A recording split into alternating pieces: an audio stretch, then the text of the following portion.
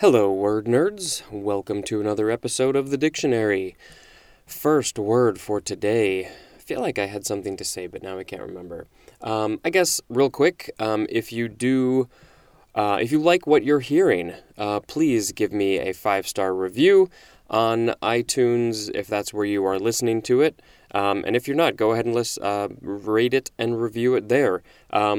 They say, yes, I'm being that guy, they say that these 5-star reviews and an actual review help. And of course, we all could use all the help we can get.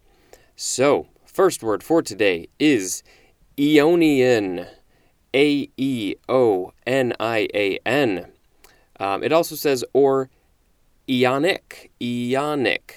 A-E-O-N-I-C. This is an adjective from 1765. Lasting for an immeasurably or indefinitely long period of time. So I think that is related to our last word, which was at the end of the previous episode, eon. So this is the adjective version of that. All right, next word is epyronis. A-E-P-Y-O-R-N-I-S. This is a noun from 1851. It just has the synonym elephant bird. I have never heard of this. I am super fascinated on what an elephant bird is, and I am definitely going to have to go look that up. This is from New Latin, I think the NL stands for, it's the genus name. This is from the Greek, apis, A-I-P-Y-S, which means high, H-I-G-H, and it is combined with ornis, which is bird, and there's more at the word ern, E-R-N-E. So elephant bird, I'm wondering if this is a very tall bird or something. I don't know. I feel like I would have heard of this before. Next is AEQ. This is an abbreviation for equal, and the full Latin word that this is an abbreviation for is equalis, A-E-Q-U-A-L-I-S. Next is a prefix, AER or AERO. 1A, air or atmosphere, as in aerate or aerobiology. 1B, air and, that's the definition, air and, as in aerospace, so air and space. Interesting. I never thought about it that way or realized that. 2, gas, as in aerosol. 3, aviation, as in aerodrome. Next is aerate, A-E-R-A-T-E. This is a transitive verb from 1789. 1, to supply or impregnate as the soil or a liquid with air. 2, to supply the blood with oxygen by respiration. 3A is British. It has the synonym carbonate. 3B, to make light or sparkling. Aeration is a noun. Next is aerator, A-E-R-A-T-O-R. This is a noun from 1861. One that aerates, especially an apparatus for aerating something as sewage. Didn't realize they aerated sewage, but I also don't know a lot about sewage. Next is, let's try this one, Erenchyma.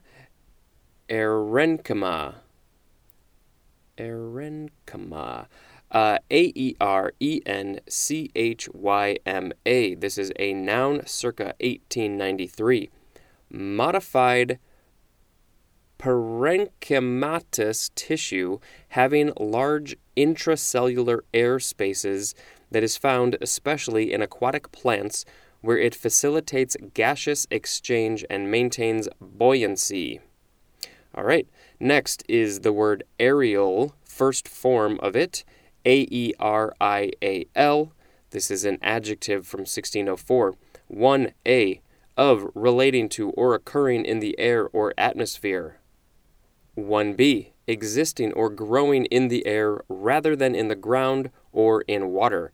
1C, high in the air, as in aerial spires. 1D, operating or operated overhead on elevated cables or rails, as in an aerial tram. 2. Suggestive of air, as to A, lacking substance. To B, synonyms are fanciful and ethereal, as in visions of aerial joy, and that is from P.B. Shelley. And oh, I hope PB stands for peanut butter, but I really don't think it does. 3A, of or relating to aircraft, as in aerial navigation. 3B, designed for use in, taken from, or operating from or against aircraft. 3C, affected by means of aircraft, as in aerial transportation. 4. Of relating to or gained by the forward pass in football. Aerially is an adverb. Now we have the second form of aerial. This is a noun from 1902. 1 just has the synonym antenna, 2. So the second definition from the word antenna. 2, the synonym is forward pass. 3, an acrobatic maneuver performed as by skiers and gymnasts in the air. And then it says also, when it's plural, a ski event featuring aerials. Next is aerialist. This is a noun from 1905. One who performs feats in the air or above the ground, especially on the trapeze. This is somewhat related. I do a little animation on the side, specifically rotoscope animation, and I once was in a park, and there was a woman doing the sort of silk dancing. I think you would call her an aerialist, which is why I'm thinking of it now.